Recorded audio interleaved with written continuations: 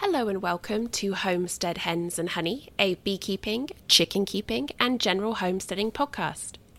I'm your host, Gemma, and today I have a special episode.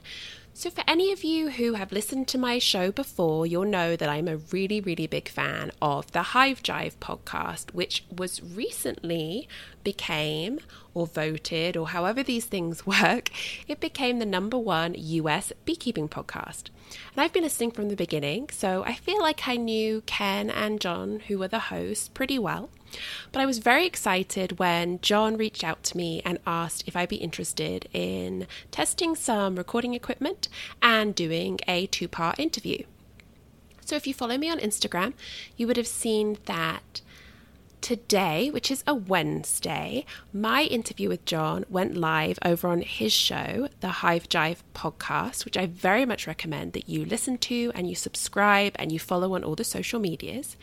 And if you did listen and you are joining me because you liked what you heard, welcome. I'm very happy to have you, and I hope that my episodes will be of use to you. And for my regular listeners, you know I've talked about John before. You know I love that podcast. I've referenced them a lot. And so now you get to hear all the burning questions that I had for John. So I cover things such as, how did John get into beekeeping? How did he start his businesses? What led him to podcasting? Does he have an educational background in biology or entomology? And if not, what did he study? And how did that become incorporated in what he's now doing? It was a lot of fun. I was absolutely flattered that John even listens to my little podcast and can reference previous episodes. That was great. And I just want to give a heads up that the equipment we used was a little different. So the sound quality might be a little off in places. Occasionally we might talk over each other a little bit because of the distance involved. And my editing isn't quite as slick as I would like it to be. So sometimes the transition might be a little more jarring than what you're used to, but please bear with me. I had so much fun speaking to John, getting to know him a little bit better, and I think that there's a lot of great information in today's episode that if you like beekeeping, if you like John, if you've listened to the Hive Jive podcast, you're going to really enjoy. So without further ado, here is my interview with John Swan, host of the Hive Jive podcast. I'm here right now with John Swan, and you are currently Vice President of the Texas Beekeepers Association. Is that correct? That is correct. Yes, indeed. Okay, and you are a certified master beekeeper in Texas and a co-host of the Hive Jive podcast, which I've mentioned many times on my show. Yes, you have. Thank you for that. Yes. Yeah, I love you guys. I mean, I was listening to the first year you guys did was my first year as well. So I got to follow along kind of with Ken, which is great. And you are also the owner operator of Wicked Bee Apiary, Wicked Bee Removal, and Wicked Bee Honey, right? That is correct. Yeah. Apparently I don't have enough hobbies. No. Well, I mean, surely that's business, not just hobbies.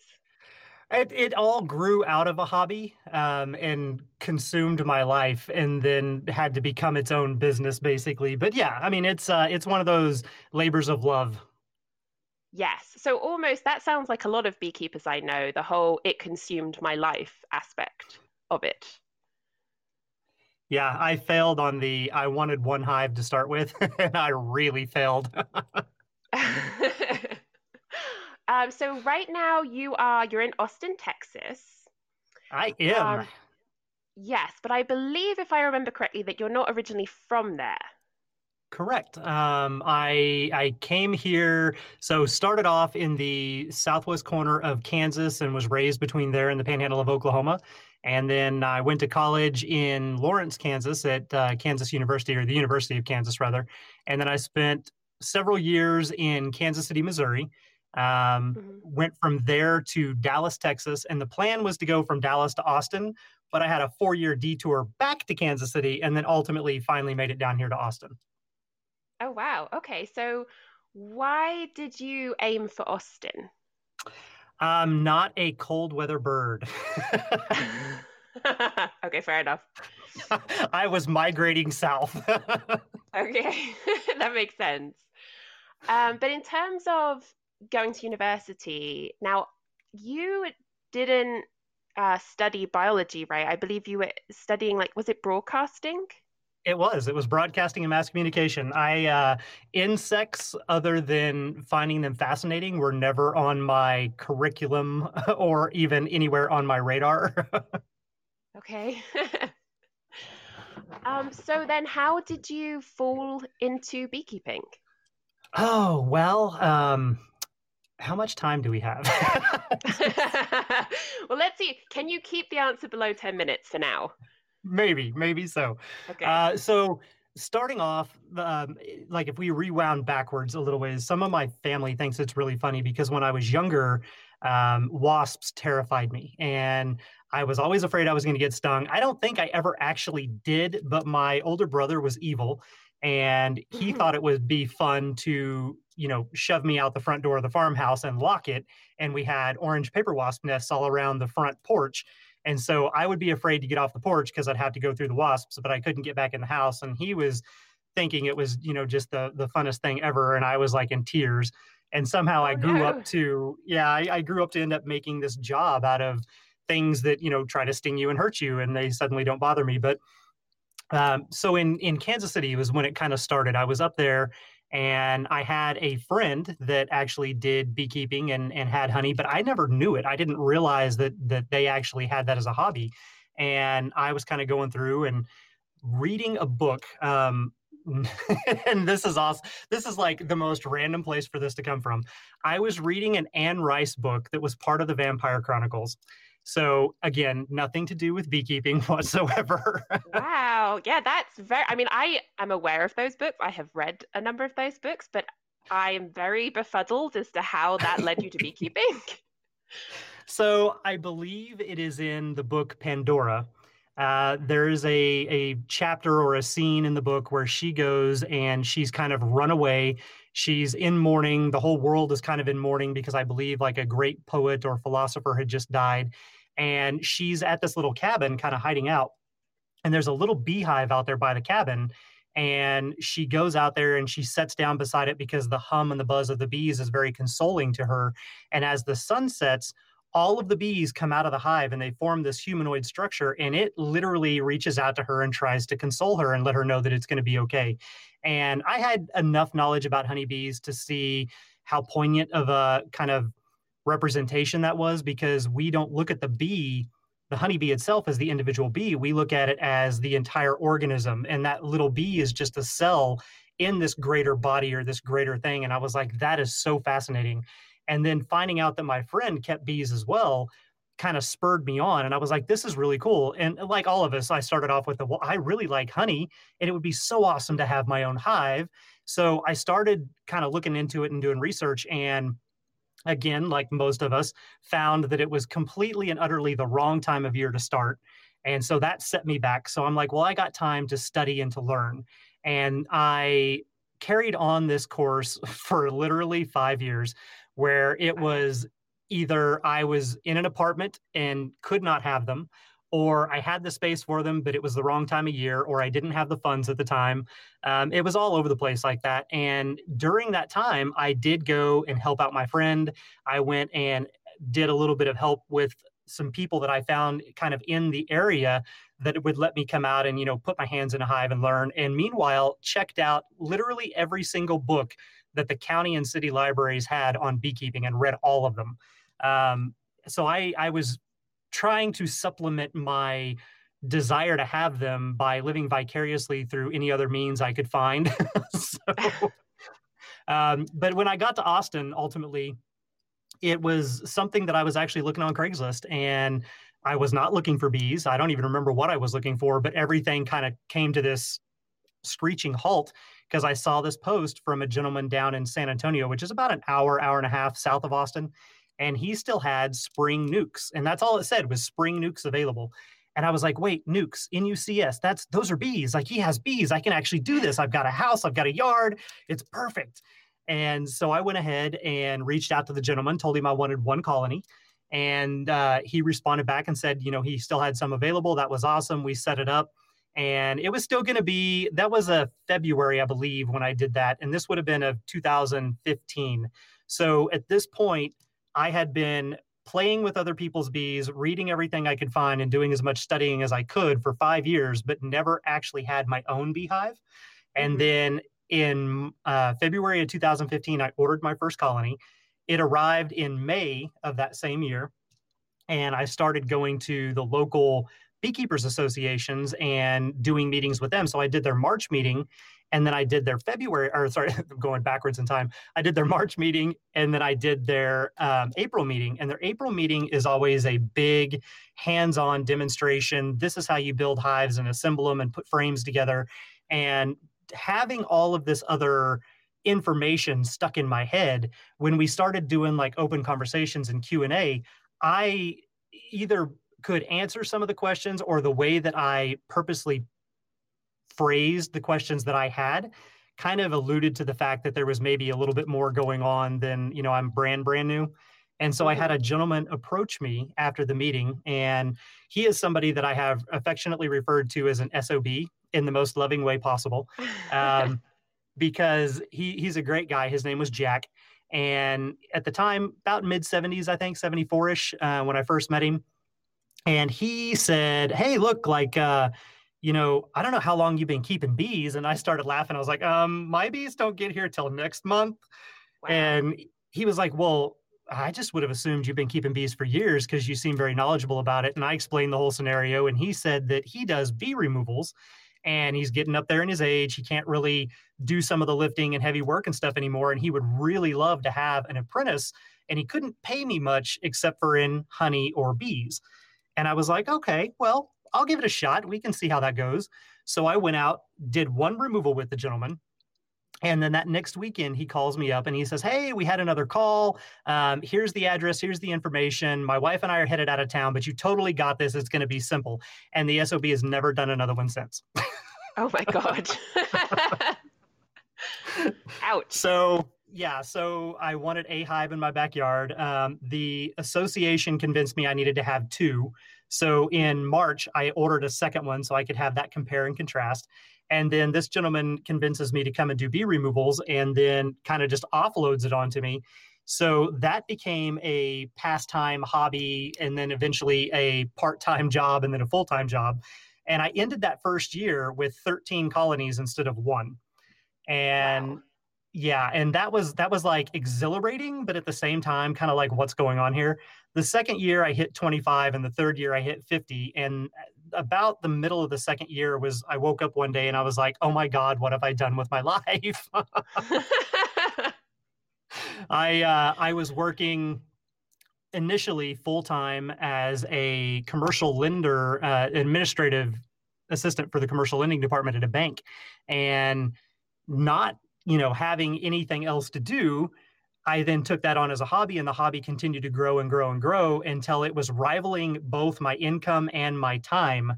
And I finally made a decision one day that I would much rather have my office be the outdoors and nature than, stuck in a desk or a cubicle or inside of a building. And so I kind of took a really deep breath and closed my eyes and cut all ties and made a leap into just full-on beekeeping. I had started the Master Beekeeper program at that point as well, and worked my way up through the association to a vice president of the local county association, and then ultimately the president for a 3-year term there, and became a director of the Texas Beekeepers Association, and then ultimately now the vice president for them. Got my certification to be a certified master beekeeper. All of the hives obviously are going to produce honey, so that's where the Wicked Bee Honey came from. And then the removal service was kind of actually the initial brainchild behind all of it that was driving it. And then the apiary itself came along, and I started doing training and consultations, and ultimately got to a point where I was like, well, now where do I take this? And that's kind of where the podcast was born. And that's the only part of all of this that relates back to my actual education. Is the podcast. Right. And I was going to ask, because considering that you have this broadcasting degree, then does that mean that you are the one who decided that a podcast would be a good idea? Yes. Yeah. I had originally, there's a couple of people here that I helped one lady write a book and I got featured in just a little section of it. And that was actually part of something that I was able to use for the Master Beekeeper program as well, to show some of the outreach things that I have done. And Mm. there was another lady here as well that had written a book. And I was kind of like, well, I mean, I could write a book. I still probably will at some point down the road. But what else could I do that's unique? Because a lot of times when it gets into beekeeping, it's really hard to figure out what is your niche. And, Mhm. be it everybody who raises bees is going to have honey, and everybody that has honey can sell it. And, if you get enough colonies, you can sell bees. But how do you distinguish yourself from that? And so it was kind of the same concept. I was like, well, I think, podcasts are really big. This was a couple of years ago when the idea first came in, and I was like, podcasts are really big right now. They're growing. I think it would be really fun. And it was initially going to be the Wicked Bee podcast to fit in with, all the other Wicked Bee things that I had created. And in the middle of the planning for it, a gentleman called me up, which was Ken.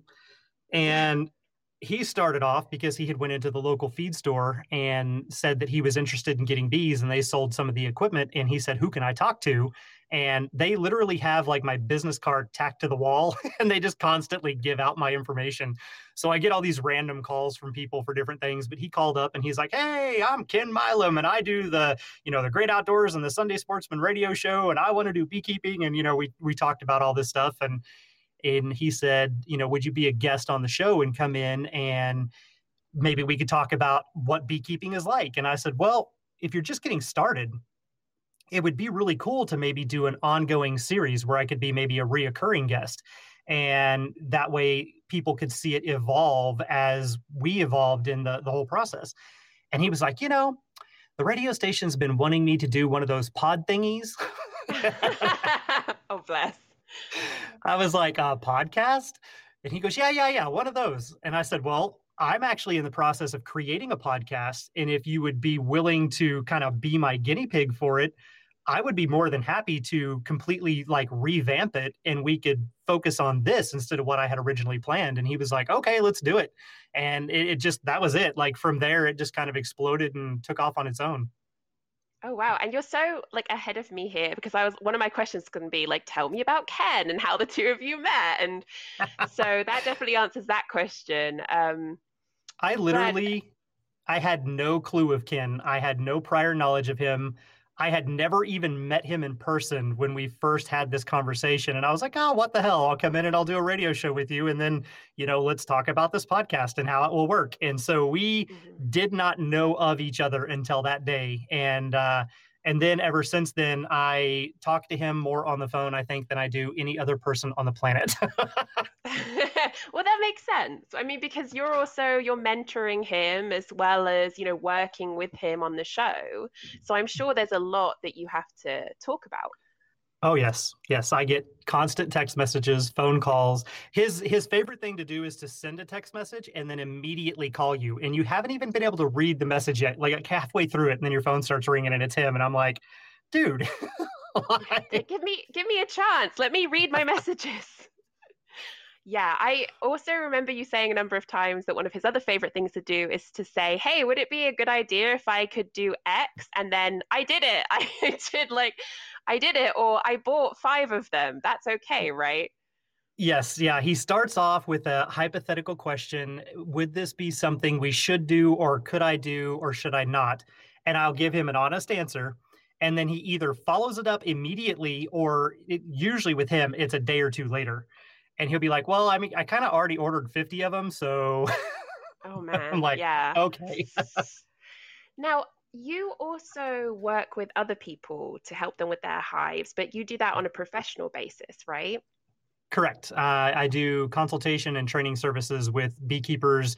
Instead of bringing them to a central place and doing a training on a foreign hive, I decided people get a lot more out of it if it is their house, their hive, their bees, and they can go through and explain to me the exact problems and the exact things that they see on a daily basis. And we can do this one-on-one. And the way that it's kind of structured is that it's completely their time and it's up to them. If they want to talk to me the entire time, that's perfectly fine. If they want me to physically walk them through doing a mite check or doing a split, then that's what we do. And sometimes it's just, hey, I just need the reassurance. Can you come out and just look at them? I think they're okay, or I think I've seen this. And so that's kind of where that evolved from, was that aspect. Okay.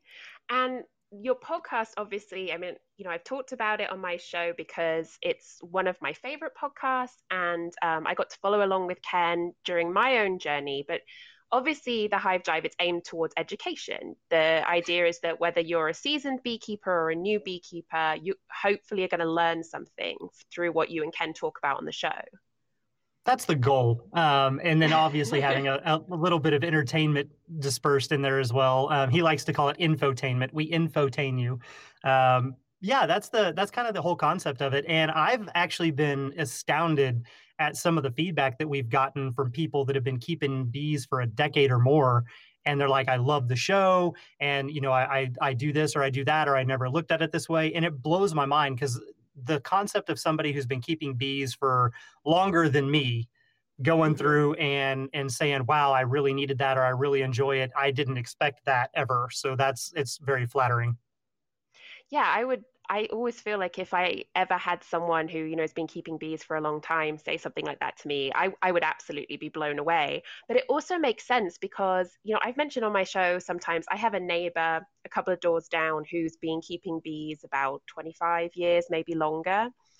And he's been a great resource for me, and we talk back and forth. But I am consistently reminded of the fact that a number of beekeepers have been doing the same thing for the past 25 years. And now there's so much information about like what we need to do for varroa mites and what kind of treatments there are. And the treatments are always changing and the testing is different. And so many people who've just been chugging along, it's like a whole new world for them. That's very true. Anybody who's kind of in the mindset of, oh, well, my grandfather kept bees. In today's world, these are not your grandfather's bees. The genetics have changed, the parasites and diseases have changed, and things like varroa mite and small hive beetle weren't a thing back then, and people didn't have to worry about them. So it's a lot harder to keep bees alive now than it was back in your grandfather's day. So there is a lot of that, and there's people that I actually look to and respect for that too, because they have lived through that entire process, and hopefully most of them have actually adapted as it's gone on. But yeah, I think if you were keeping bees, 60 years ago, 70 years ago, and then decided all of a sudden you were going to jump back into it, you'd be like, what on earth is this? This is not what I remember. Yeah, and I hear a lot from people. I mean, I experienced it, and I hear from people now who have reached out to me for advice that, the learning curve is so steep with beekeeping. You can't just grab a hive, dump some bees in it, and then that's it, you're done. There's so much management, there's so much education. It is insane. You're absolutely correct, but it does remind me of a story, and I think I've told this on the podcast before, but this was the very first beekeeping meeting that I ever had to lead myself as the vice president for the association, of the local county association, not the one that I'm in now. But there was a meeting, a gentleman in the back of the room raised his hand, said he had a question, and he says, so I'm really just befuddled by this. I went and I bought a flow hive, and it has been in my backyard for 3 months, and there's still not a single bee back there. What am I doing wrong? And I really thought I was being punked. I was like, I don't know if this is serious. I don't know if I'm being set up. I don't know how to answer that without offending him. Right. Did he think it was like, what's that movie? Is it Kevin Costner? It's like, if you build it, they will come. Yes. Field of Dreams. Yes. Field of Dreams. Yes. Yes. So yes. Did he think, you just put a hive out? And then, but to be fair as well, I can't count how many people are just like, oh, I left a hive body out because I didn't feel like bringing it inside and a swarm moved in. And I was like, well, that was lucky. Yeah, and that's absolutely great. Usually those are also used hives that already smell like bees and have propolis and stuff on them. But this was a brand new, fresh out of the factory, still just, it cracked me up. And I had to explain to him, I was like, oh, well, it's not quite the same concept as a birdhouse. The bees, though in rare occasions they could move in, but really you have to buy a package of bees and install them into it. And I mean, the like dumbfounded expression that came over his face. But I've had that twice. One of my Wow. very first meetings and one of my very last meetings at that same association, which I found very fitting. It was like a perfect circle. Yes. Oh, yeah, that you started on that note, you ended on that note. Yeah. So, considering how much of what you do is geared towards education, and it's obviously something that you really enjoy, but do you also feel that you're learning more about beekeeping through educating other people? Absolutely. There are times where somebody will send in something that I've never actually seen before and, be like, what is this situation? Or they'll pose a question, especially now that the podcast itself is global. We get questions from regions that I wouldn't have a concept about living here in Central Texas. So it causes me to go out there and do a lot more research, and then also to try to come up with some of the different subjects and guests and things like that. I'm constantly going through and reading, and it is something that I think you probably understand this better than anybody really, because what you're doing right now with Tom Seeley's book and going through and Mhm. doing the chapter by chapter kind of book review on it, by doing that, you're not only digesting it, but you're also reinforcing it and helping yourself remember the different aspects of it, while also then helping other people learn it as well. And so for a lot of things in life, sometimes the best way to learn it is to teach it. Right. Oh, right. That makes perfect sense. All right, let me see. I have some other questions for you. Uh, let's see. Okay, so let's say that you're at a party and you want to wow everyone with a beekeeping story. Is there one story that you tell people? Um, Sometimes I feel like I'm not allowed to talk about bees if I'm at a party. My friends are like, dude, no. Oh, I so feel you. I actually have started asking people, so they'll ask me something about my girls or about the hive, and I'll be like, okay, how much time do I have to tell you? Do you want me to tell you under 5 minutes? Or can I talk at you endlessly? And they're like, yeah, can I limit it to like 5 minutes? I'm like, yes, we will do that. Yeah, it's one of those. Was that just a polite question, or do you truly want to know? Because I can give you a short answer, or I can actually tell you. So probably it really depends on kind of the setup of what's going on. But I've had a lot of stories from the removal world more than anything, where I've had some really dumb moments and I've done some things that kind of shocked myself. But I think one of them was my first experience with true Africanized bees, and not somebody mowed over the top of a hive and they got mad and attacked them, but like true honest to god Africanized bees. And I kind of relate it to a cartoon, because the whole thing is, it's very comical. At least in my mind, in retrospect, it's very comical. But that day started off. It was the 4th of July, and I wanted to go out and do this one removal that turned into 3 removals. And there was 2 of them in a semi trailer, and one of them underneath the office of this place that kind of just did mechanical work on cars, but it was out in the country. And they Mhm. had a neighbor right next door. I had been out there, I had done an evaluation, I had told them what to expect and that I would need access to electricity. And I was guaranteed somebody would be there that next morning, and there was not. So I'm out there snooping around, and I look across at the property next door, and there's a lady out there watering her garden. And I'm a little bit kind of miffed. And so I'm not paying as much attention to the lady. I just know that she's there. And I kind of holler across at her, and I'm like, sorry, ma'am, but I need some electricity. I've got to remove some bees. And is there any way I can maybe plug into your outlet that you've got over here by your camper? And she starts screaming at me, and she's like, you do bees? I have bees. You get over here right now. And I was like, okay. And so as I walk around there, I really start kind of taking in the situation, and I look at her and I'm like, wow, this is a strange duck. She has got a hat on. She's got on glasses and a scarf. She's got on long sleeve, almost like a sweater down to her hands, with gloves on, pants. And as I get there, she's like, look at me, look at me. You see this? This is how I have to water my yard. This is how I have to do things. I can't let my dogs outside. I can't let my grandkids come over. I'm so afraid of the bees. And I'm like, well, where are they? And she points to an actual Langstroth hive behind her house. And she tells me that when they first bought the property that year prior, these boxes were everywhere, scattered throughout the property, but most of them have all rotted and fallen down now. And this one hive hadn't. It was literally held together with propolis and wax. I didn't know that at the time, but Wow. from a distance, it looked like a perfectly fine hive body.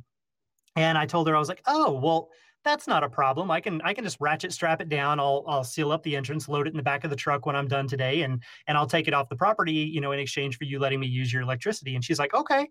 So I go and I spend all day doing these 3 removals and trying to get everything taken care of. And then end of the day, I'm hot, I'm sweaty, I'm tired, I'm covered in ick because the one underneath the shed, I had to get underneath it. So everything's falling on top of me and ants are crawling around. And it wasn't a great day. But I get out there to her place and I'm like, okay, this is the easiest part of the day. And I back the truck up maybe 10, 15 foot from the hive. I get out and I pull out a roll of black Gorilla tape, basically duct tape, and I undo it and it goes, whoosh, and that's all it took. And from 15 foot away, 5 black tentacles came out of places in this hive that I didn't even realize were open, and they all came straight at my head, Oh hit my me in the God. veil, and covered my entire suit until I looked like there was no more white. It was just solid bees everywhere. I was covered in them. And I'm standing there frozen. And there's this little voice in my head, kind of like Dora. Dory. There we go.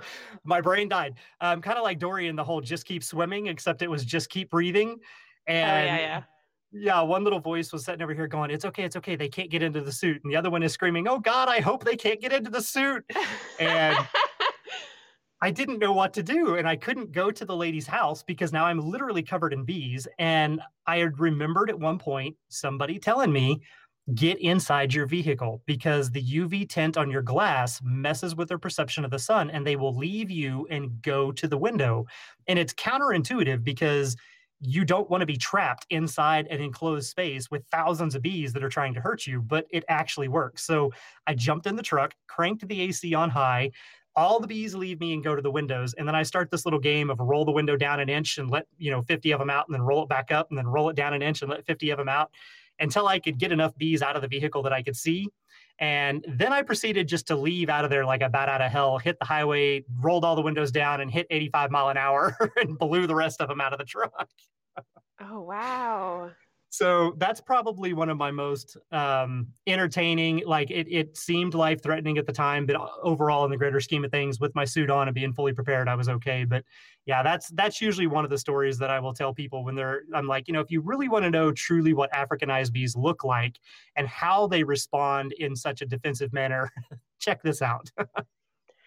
Yes. And that also answers another question I had, which was if there was one mistake that really stood out to you as a beekeeper that you had made. And I think that probably covers it. That's yeah, that would be one of many. I definitely have my moments, just like we all do, where I get into the middle of something and I'm like, oh, that was a really bad idea. Yes. I mean, I think with any hobby, there's always that moment, isn't there? Because we all get a little complacent sometimes. And so we do something maybe on autopilot, and then kind of halfway through the chaos, we realize, oh no, this was all a very terrible idea. Yeah, I'm just gonna reach down there real quick and I'm gonna flip your entrance around.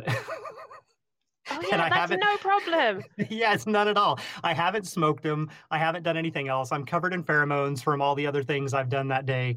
And yeah, it'll be just 2 seconds. And then, suddenly you're either got stingers all over your hand or you're covered in bees or they're like just very not enthused with what you have just tried to Yes. do. Yeah, I have all kinds of little moments like that for sure. Yeah. Although I have to know, did you go back and deal with that hive? I did. Yes. I came up with a game plan and Nice. I decided that since how it was rotten and they were able to get out of everywhere, there was no way I was going to be able to seal it up. So I went and got brand new equipment and I had empty frames with no foundation in them. And I did my rescue bar method where I had the wire hanging apparatus already built onto the frame. And I went back out there with the intent of no matter how bad it was going to be, I was going to take this sucker down all the way to the base and I was going to cut out and save any of the comb just like I would with a removal and put it into proper frames, put it into a new hive box, and then wait on everybody to move back into that. And then that evening, I would then ratchet it, seal up the entrance, and put it in the truck like I had originally planned. And how did that go? So oddly enough, I swear to God, they were possessed the first day I was out there because when I went back, they were the sweetest bees I'd ever seen in my life. No way. Yeah. Yeah, they were. I don't know if they were just having a bad day or if it was because I was covered in so many pheromones from doing 3 other colonies prior to that. If Yeah. the barometric pressure just wasn't right, or I don't know. But I walked back out there. I waited all the way up to the hive. Nobody came out. I gently puffed and smoked inside. They kind of roared up like any colony would. I opened up the lid. A few bees flew out and they kind of flew around me, but none of them tried to cover me like they had that first day. So I was very I was actually I was so prepared for it to be a nightmare that I was almost disappointed whenever they were just like an average colony all of a sudden.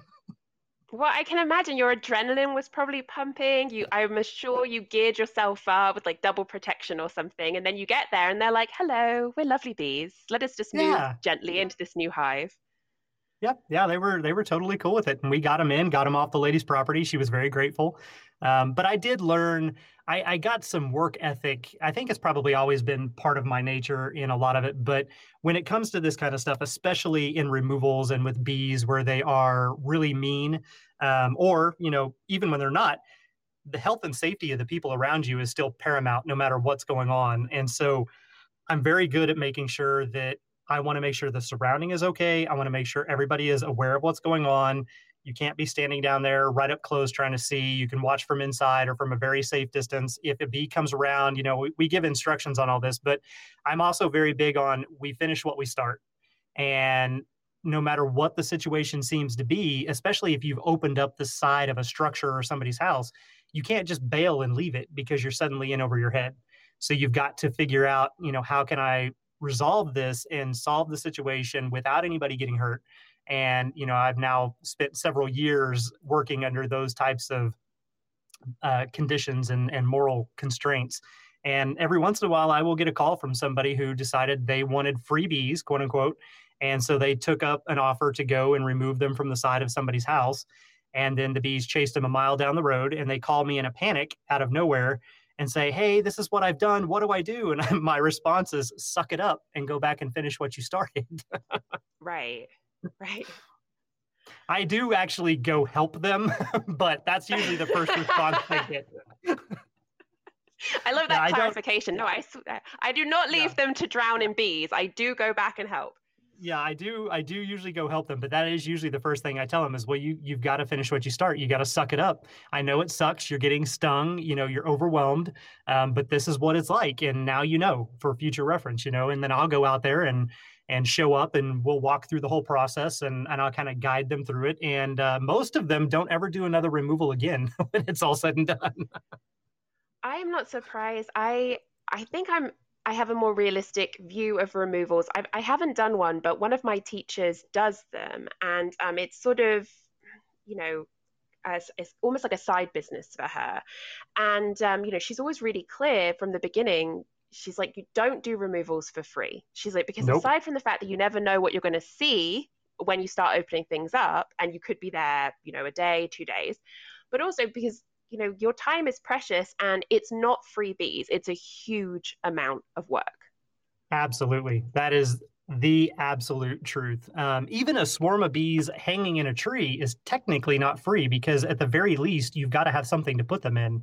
And most of the time, if you're not building it yourself, if you're buying it pre-assembled, that's $100 to $150 investment right there for those quote unquote free bees that are hanging from the tree. They've got to have a home. Absolutely. Yeah, my bee neighbor actually, I've been encouraging him to write an article about how he captures swarms because he just has a magic touch with it. And he builds his own boxes, and he's kind of experimented with different heights and trees and different environments, and it's really interesting. And so I told him, very least consider writing something, and you can share it at your local club because he's a very active member. And he actually called me not so long ago, and he's like, "Hey, have you checked on your bees today?" And I was like, "Yes. Why?" And he's like, "Because I have a swarm right here on my property, and I'm wondering if it's from your hives." And I was like, "Well, no, I can guarantee you there's no swarms because I would have absolutely have seen it." And I said, "Why do you, it's so nice of you to think about me and think about my bees." And he's just like, well, they're actually really high in the tree. And if they were from your hives, I was going to make you come over and take them down." And I was like, okay, fair enough, but they're not. And I was like, do you need some help though? And he had it covered. So he went up there and got them himself. But I did feel a bit of relief because he would have had me go over there and climb as high as I could have to shake those girls down. And I was not prepared for it. Yeah, But, I have been lucky enough to run across a couple of individuals in my time that are super, super interested in bees. And both of them actually started off, they didn't have bees of their own when they first started kind of working with me. And they did an apprenticeship and then eventually worked their way up into being actual paid employees. And the one that probably everybody on the podcast hears me talk about the most is Jorge. And he cracks me up though, because that kid, I say kid, he's my age or older. So he's not really a kid, but he goes out there and he just gives it all he's got. And, some of the days we may be on a job site for 12 hours and he will work himself almost to exhaustion. And I'm like, wow, he's never coming back. And we'll get in the truck and be driving back. And all of a sudden he's like, man, when's the next one? I just can't wait. I'm so excited. I love this. And I'm like, man, you're insane. wow. That's great though. I love that level of enthusiasm. Me too. It comes in very handy. He is literally a godsend. He helps out so much. And there's a lot of things that I either couldn't do or should not do without him there, just for the simple fact that I do get myself into some really dumb situations sometimes.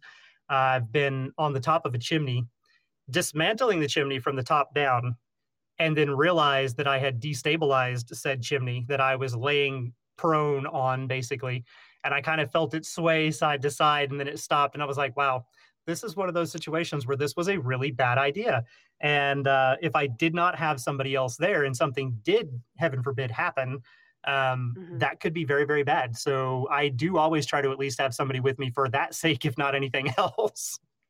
Right. That's definitely that's a good thing to mention in terms of safety for anyone who might be listening who's been, climbing up to catch swarms on ladders or anything, because I have this shed on the back of my property and it's kind of falling down. And every now and then I have to run up there because the raccoons in my area are using the top level as a latrine, which is something I learned that raccoons do. I had no idea before this, but raccoons like to poop communally. So they all go there and they poop together, which is lovely. Thank you so much.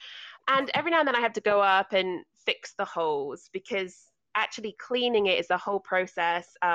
They have this very dangerous parasite in their feces that gets into your lungs if you don't wear proper equipment. So I'm just patching holes right now. And I go up there with my phone because I'm like, well, God forbid the stairs give way one day. I can call for help. And then it occurred to me, what if I land on my phone? Then what do I do? That's very true. Yeah, or it breaks when it falls, or you can't reach it. Yeah.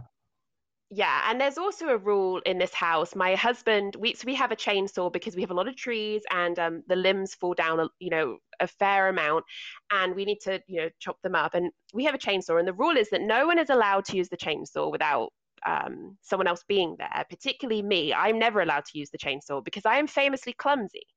So it is off limits for me. I could totally understand that. Yes. So like my husband actually went back to work. Everything's kind of been shut down here, and he works at the local university, and he had to go in for his first in-person class in months yesterday. And he was out of the house for 30 minutes, and I was sharpening a knife. I managed to slice open my finger in the time that he was gone. I know. I mean, it didn't need stitches, but it's pretty bad. And so he came back and I'm like, you can't ever leave. Look what happens when you leave me unattended for an hour. Well, here not too long ago, you did your first ever honey harvest, and I did see that you actually managed to cut yourself and one of the frames. And so I'm seeing a pattern here. Yeah. I mean, this is what I'm saying. It's one of those things. So there's this running joke between me and my husband because when we were on our honeymoon, we went to the Cayman Islands, which was incredible. Do you remember the days when you could actually fly and go on holiday to places? Do you remember when that existed? Travel, be around people? Yeah. Yes. And groups of people all together. Yes, it was. Those were the days. But we went to Grand Cayman, and my husband and I love to explore abandoned places. And we happened to come across I think it was like an old hotel or resort that had been destroyed by, I think, a hurricane or a tsunami or something. And so we were like wandering through the wreckage area, and all of the cement that had been broken, underneath you could see the coral. So we were fascinated, and we were, looking at all this, and we got close to the edge of this pool that was completely empty, and it was filled with green iguanas, which was why we were looking at them, because we're both reptile nuts. And Yes. suddenly I heard this like, buzzing by me, and I wasn't really paying much attention. And I look up, and there's a swarm of, at the time, I thought they were bees. And how we tell the story is that it's bees, but in hindsight, I'm actually pretty sure they were wasps. But we thought it was bees, and this swarm of bees just comes charging at me. Oh And no. I was, you know, I don't like flying things when I'm not in a bee suit. And this was long before my beekeeping days. And so we had like picked our way across the shattered cement and coral to get out on this ledge area very carefully. But once that swarm started chasing me, I just flew across. And my husband's watching with his hands out, like, no, no, no, no. Because in his mind, he can see me falling, breaking a leg, breaking an arm. We're in the hospital, the honeymoon's over. It's going to be a nightmare. And somehow I just like ran across all this coral and got back to him, flailing my arms and screaming. And obviously they left me alone after that. And we still mention it. So the joke was that I am only graceful when being chased by bees. And now I found my way to beekeeping. So Yeah. I'm like, yes, my bees are keeping me graceful. You now have grace in your life right there on your homestead. Yes, that's very true. And actually, this leads me to another question that I wanted to ask you, which was, are you married? And if not, or I suppose if you're married, does your spouse or your partner or whoever, are they involved in beekeeping with you? I am not married, but my partner does not have anything to do with beekeeping whatsoever. It is more of a, if you need help, I will be more than happy to help you with whatever you need. However, if you don't need help, I am kindly going to stay way over here or at home, and you Yes. can go deal with all the crazy things. Okay, that makes sense. I mean, I'm sure there are other things that you can connect over and other shared hobbies. Yes, actually, and that's actually kind of one of the cool things is that we each do have our own passions and our own drive that we go through and do, and we have plenty of things that we share together. But it also gives us this other thing that is still our own, and we can each go and kind of be completely consumed by that thing. And for me, I grew up out in the country. I grew up playing with rocks and sticks, and I had a great imagination. So to go out in the backyard and play in the garden and dig in the dirt or mess with the bees and go out to the apiary. I do find myself sometimes out at the apiary, and it's like I'll be the only one there. The sun's getting ready to set. This is also why there ends up being a lot of Instagram photos of sunsets at the apiary, because I will be there and then I will just stop and I will sit down on like the tailgate of the truck, and I'll sit there for an hour and I'm just like, it is so peaceful and it is quiet and it is beautiful. And then I'm like, oh yeah, I should probably go home at some point. Yeah, I do relate to that a lot though. I often feel we've lived on this property, and it's the first time for us owning a home, and it's the first time for us owning any kind of land, and I've just jumped in, so I'm doing the chickens and the bees, and I have the reptile breeding business, and I'm in the yard whenever I can.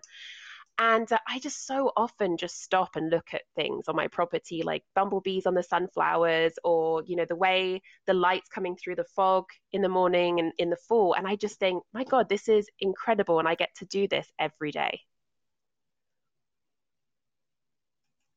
Sorry, I hit a button that I shouldn't have hit.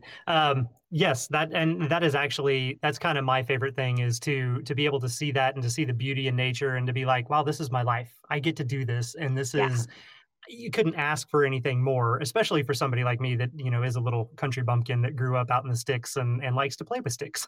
So it works out great. There's nothing wrong with playing with sticks. I think that's perfectly respectable. Okay, so my last question for you, I'm actually going to steal a question from one of my other favorite podcasts, which is Pollination, which is by the Oregon State University Extension Service. Have you ever listened to that? I have not, but I have heard you mention it on your podcast multiple times, and I keep telling myself, I'm like, I'm gonna have to check that out at some point. It's so good. I love the fact that it's very science and research driven. So there's a lot of like this article was recently published or this peer reviewed study recently came out, and then they connect with the people involved in those studies. So I think they were one of the first people who talked about the discovery about how varroa mites were feeding on fat bodies, not on the blood of bees, like people had previously believed. Oh So yeah, it's Dr. really Samuel great. Ramsey's research. Yes, I'm always like it's Ramsey, right? And then I Yep, start thinking about Game of Thrones and I get distracted. So that's a um whole other kind of Ramsey. yeah, that's a whole different thing. We're not gonna go there. This is a family friendly podcast. It Um is, but so as one little segue, Game of yes, Thrones is a great representation of most things that occur inside the hive, especially when it deals with queens and swarming and virgin queens. It is all Game of Thrones. that's very true. I do agree with that. Yes. So pollination, the host there, he often asks people who come on his show as a guest two questions. And the first one is if there was one beekeeping tool that you absolutely couldn't do without, aside from protective gear, what would that tool be? Aside from protective gear, Hmm. probably. So I have one of the J Hook. It's the style of the J Hook hive tools, Yeah. and it would probably be that because the one that I have is more of a weapon than it is a hive tool. It is Okay. it is very sharp. When I first bought it, and I've only ever seen the this one. All the other ones tend to have this flat, curved tip to them, so that you can kind of wrench up the frames. And this one Yeah. comes to a sharp point, and then three of the four sides of the tip are extremely sharp as well. So the first time I got it, I put it into my pocket, and then I bent wrong, and it cut straight through my pocket and fell out on the ground. Ah, So yeah, but that little tool comes in so handy when it comes to pretty much anything that I need to do. I can cut through things with it. I can pry things apart with it. I can scrape wax off of stuff with it. I can use it as a crowbar. I think that is the one thing that usually I always have with me. And there's been a couple of times that I thought I left it somewhere or lost it, and I was like heartbroken because it's mhm. like it's not just a hive tool; it's my hive tool. Like that's my tool. Yes. That makes perfect sense to me. I feel that way about my first hive tool as well. Okay, and then the other question, stealing again from pollination, the other question they like to ask guests is if you could only recommend one book about bees or beekeeping, what would it be? Oh Lord. Yes, that's how most Ah. people respond. So I would say that the book that I probably found the most fascinating would have been Honeybee Democracy. Yes. And pretty much anything by Tom Seeley is just fascinating by how far into the nuances of everything that's going on inside the colony, but then how he actually takes it and relates it back to humanity and the human brain and the way that we interact and things like that. I think that was probably one of the most fascinating books that I ever read because it made me stop and think about everything bee related in a completely different manner than just there's this insect. Now it is there's this insect that is so highly intelligent, and we're only just beginning to scratch the surface of how they communicate and why and what they're saying and what they do, and the fact that they always make the right decision, and there is no infighting, and there is no lying and posturing, and they're it's for one and for all the good of the hive kind of thing. I think that was probably my favorite. Yeah, that is definitely one of the answers that comes up a lot on that show. And I do agree with it. I haven't actually finished that book yet, full It's disclosure, a but big book. yeah, and the lives of bees is like slowly killing me as well. So that's one of those things. Like I committed to it, and I'm refusing to back down. And I do want to get through the information, but it's been a long time since I was in school, and my brain definitely needs. It's like a muscle that I haven't used. Now I'm like, hey, here's a ton of science. Just figure it out. Yeah, So it's on my list of books to eventually finish. I think it is definitely worth it. It can be a lot. There is humor in there. It is dry humor, but there is humor in there.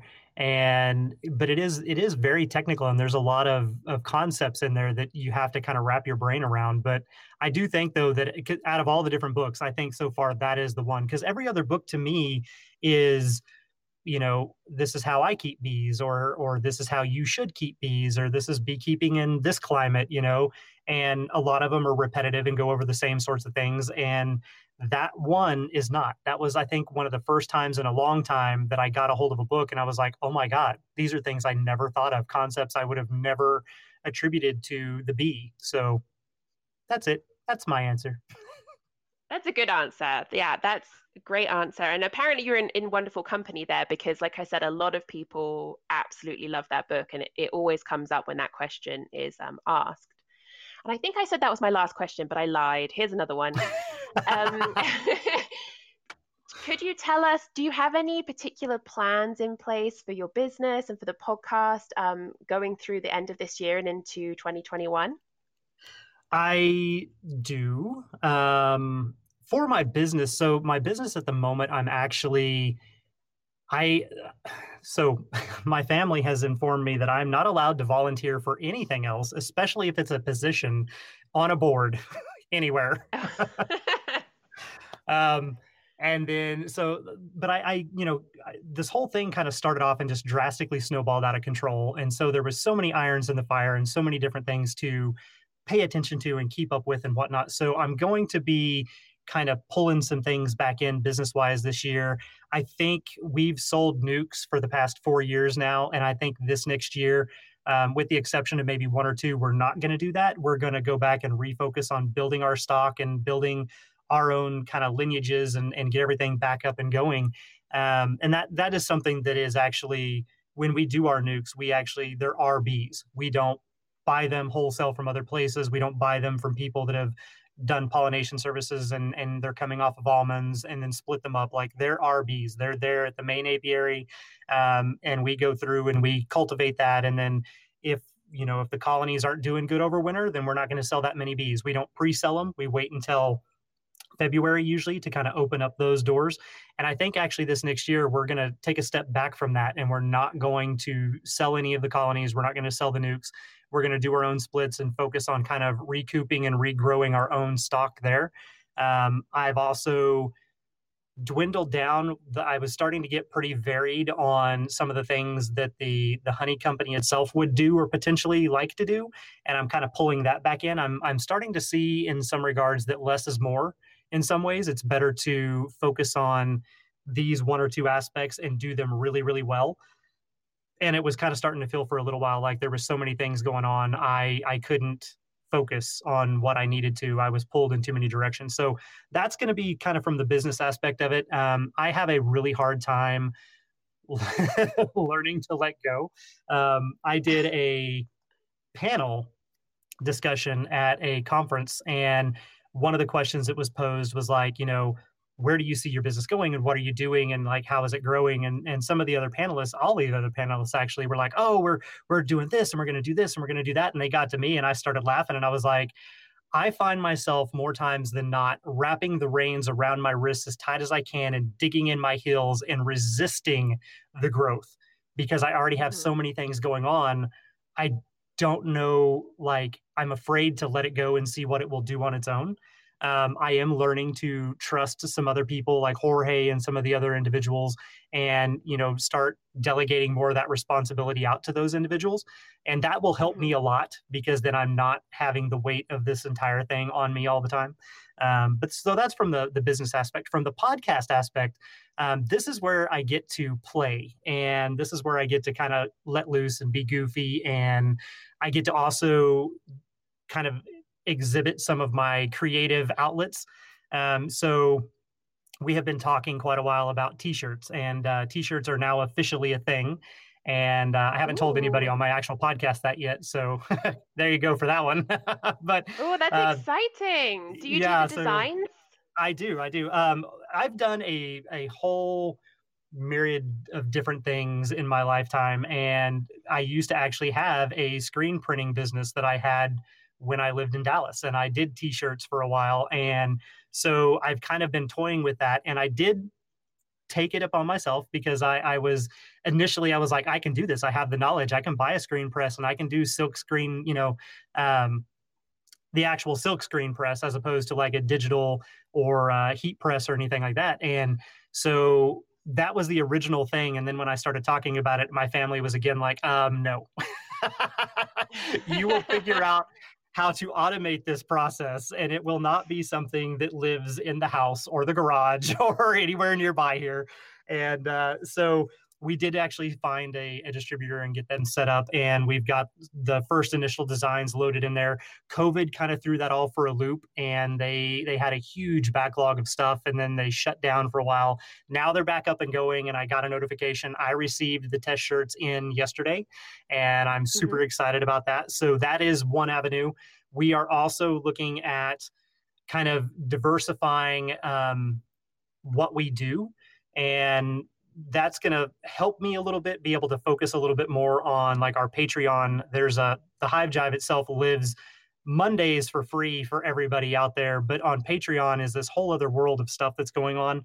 And sometimes I'm really good at staying on top of it, and then other times I'm really hard on myself because I'm like, I needed to put out 3 more episodes that didn't happen. So we're going to focus on that, but we're also going to start doing live episodes. And this is one of the things that how you and I kind of started talking today was we wanted to test out this platform that's going to allow our listeners to be able to log in, listen to a live show, and instead of it necessarily being a listener question episode where I read questions that were emailed in, we're going to have the ability for the listeners to actually call in and either type the message in the chat room of the actual live broadcast or physically talk to us on the show, which we did not previously have the ability to do. So I am super excited about that. I think that's going to be an awesome aspect and addition to all things Hive Jive related. But that's probably the 2 biggest things at the moment, really. Yeah, I love that idea of doing the live shows, particularly because I think that your listener question episodes, those somehow always end up being my favorites. Yeah. You're not alone in that. When I go back and I look at the stats, there sometimes will be a week where there's this massive spike. And I'm like, what did we put out that week? Like, why is that one so high? And it is a listener question episode.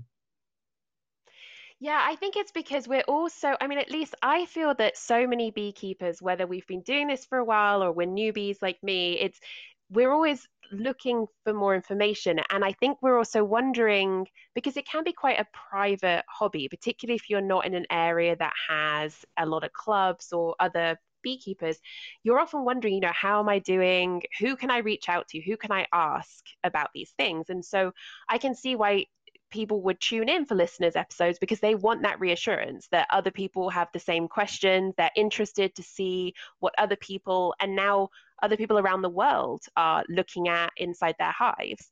And so it ends up just being a great resource for all of us. It is. And it's always fun for me because it's such a wide breadth of different questions from different scenarios and different locations. And so it's always really entertaining to see what somebody else is doing, how they're doing it. And a lot of them have funny little stories that go along with it. They're like, I've got a question, but here's why, because here's the dumb thing that I did that led to the question. And those are always really entertaining because it's exactly like you said, it helps us all to know that we're not alone and that everybody out there has the same sorts of questions and issues, and we all kind of can work together to solve these types of problems. And that was originally what the concept of especially the first season of the podcast was supposed to be, was look, Ken, you want to do this, and there's other people out there that want to do this and are interested, and you're going to have questions, and they're going to be the same questions that these other people have, and you're going to make mistakes, and they're going to be the same mistakes that these other people may have made. And it's just going to help everybody all the way around be able to look at it and say, oh man, you know what? I did that. Now I don't feel so bad. And it's okay. Like, it's not the end of the world. And I'm actually, right on track with where I should be. And that was kind of my original goal and intent for all of this, was just to help people understand that you're not alone out there. Even if it is just you by yourself and you have no beekeepers in your area, you can tune in and you can still get that camaraderie and that self reassurance, basically self-assurance that everything is okay, and that what you're looking at makes sense, and that it will all ultimately be okay. Hopefully, fingers crossed.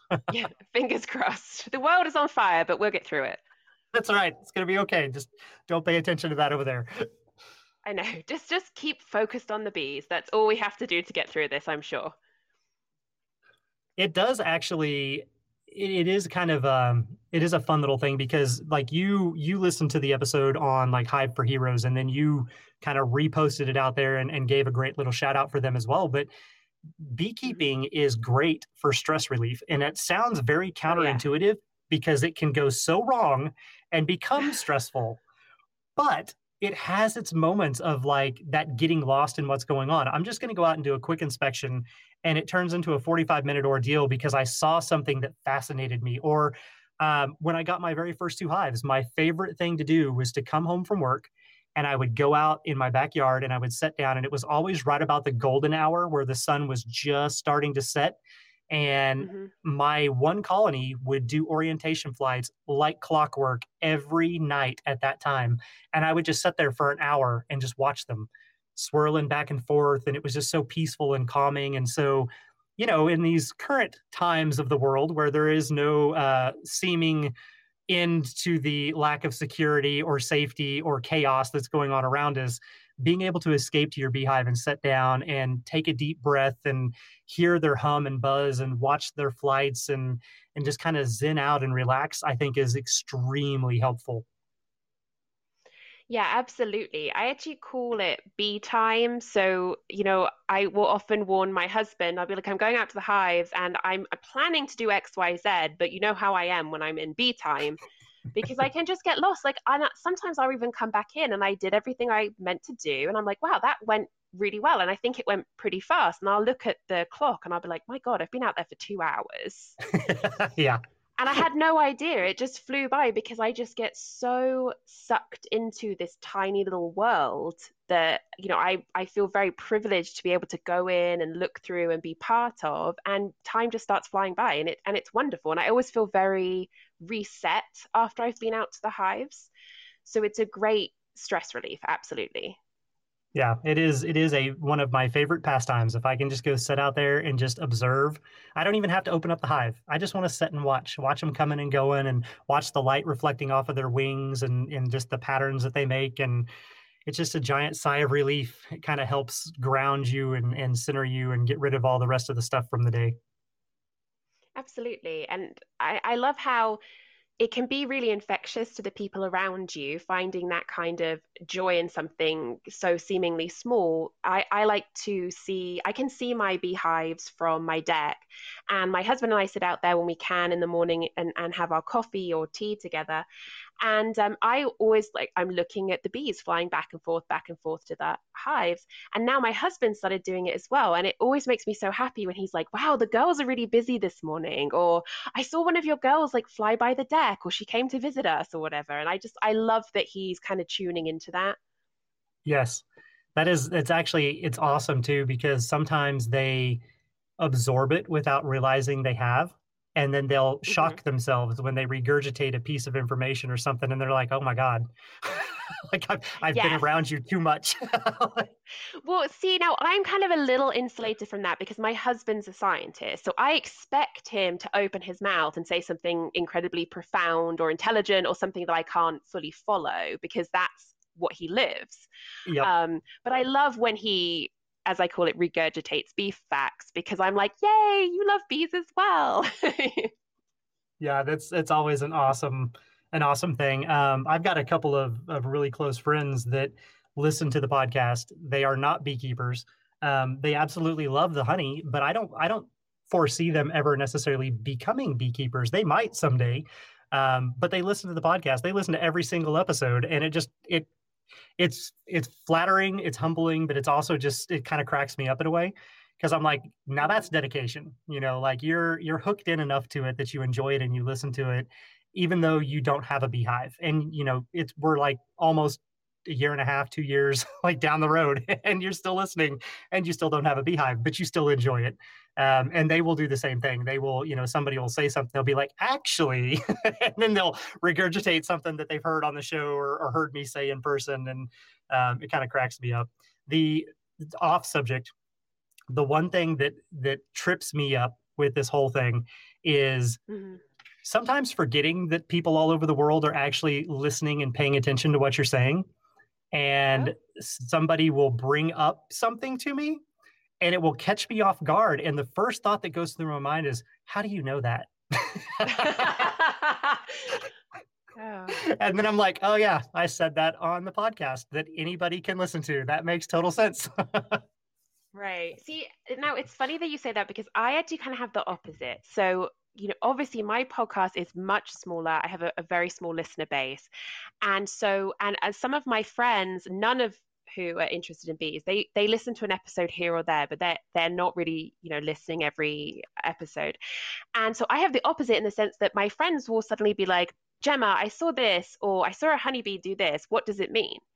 And my first thought is like, well, doesn't everyone know that? And then I'm like, oh, that's terrible. No, not everyone knows that. You're a weirdo who is obsessed with bees. Like these, most people have no idea that bees, do all the incredible complicated things that they do.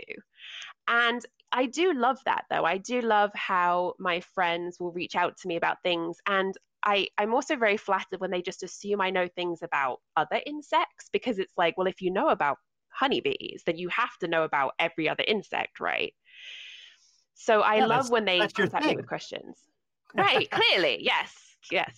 That's always really, really fun. And it cracks me up. And I like the chance to, educate people. And it's so nice when my friends like engage with me on what feels like my level of weird, random bee facts. Yeah, I think it is always nice. And that's kind of one of those things where if a friend asks me a question, especially if there's somebody that knows that I have been doing, that was my fault. Sorry. I just heard that noise through my headset and I was like, that was a Ken moment. My phone just went off on a podcast. I should be shamed. I give him such dirty looks whenever he does that. I'm like, dude, seriously? It makes me laugh so much. Every time I'm listening and I hear that splash, I just crack up. Oh, the Kersplash, and there's a turkey call. The Kersplash, I think, has made its debut on the show more times than the turkey call, but there is a turkey call. Apparently, there is an elk bugling too, but thank God none of us have ever heard that.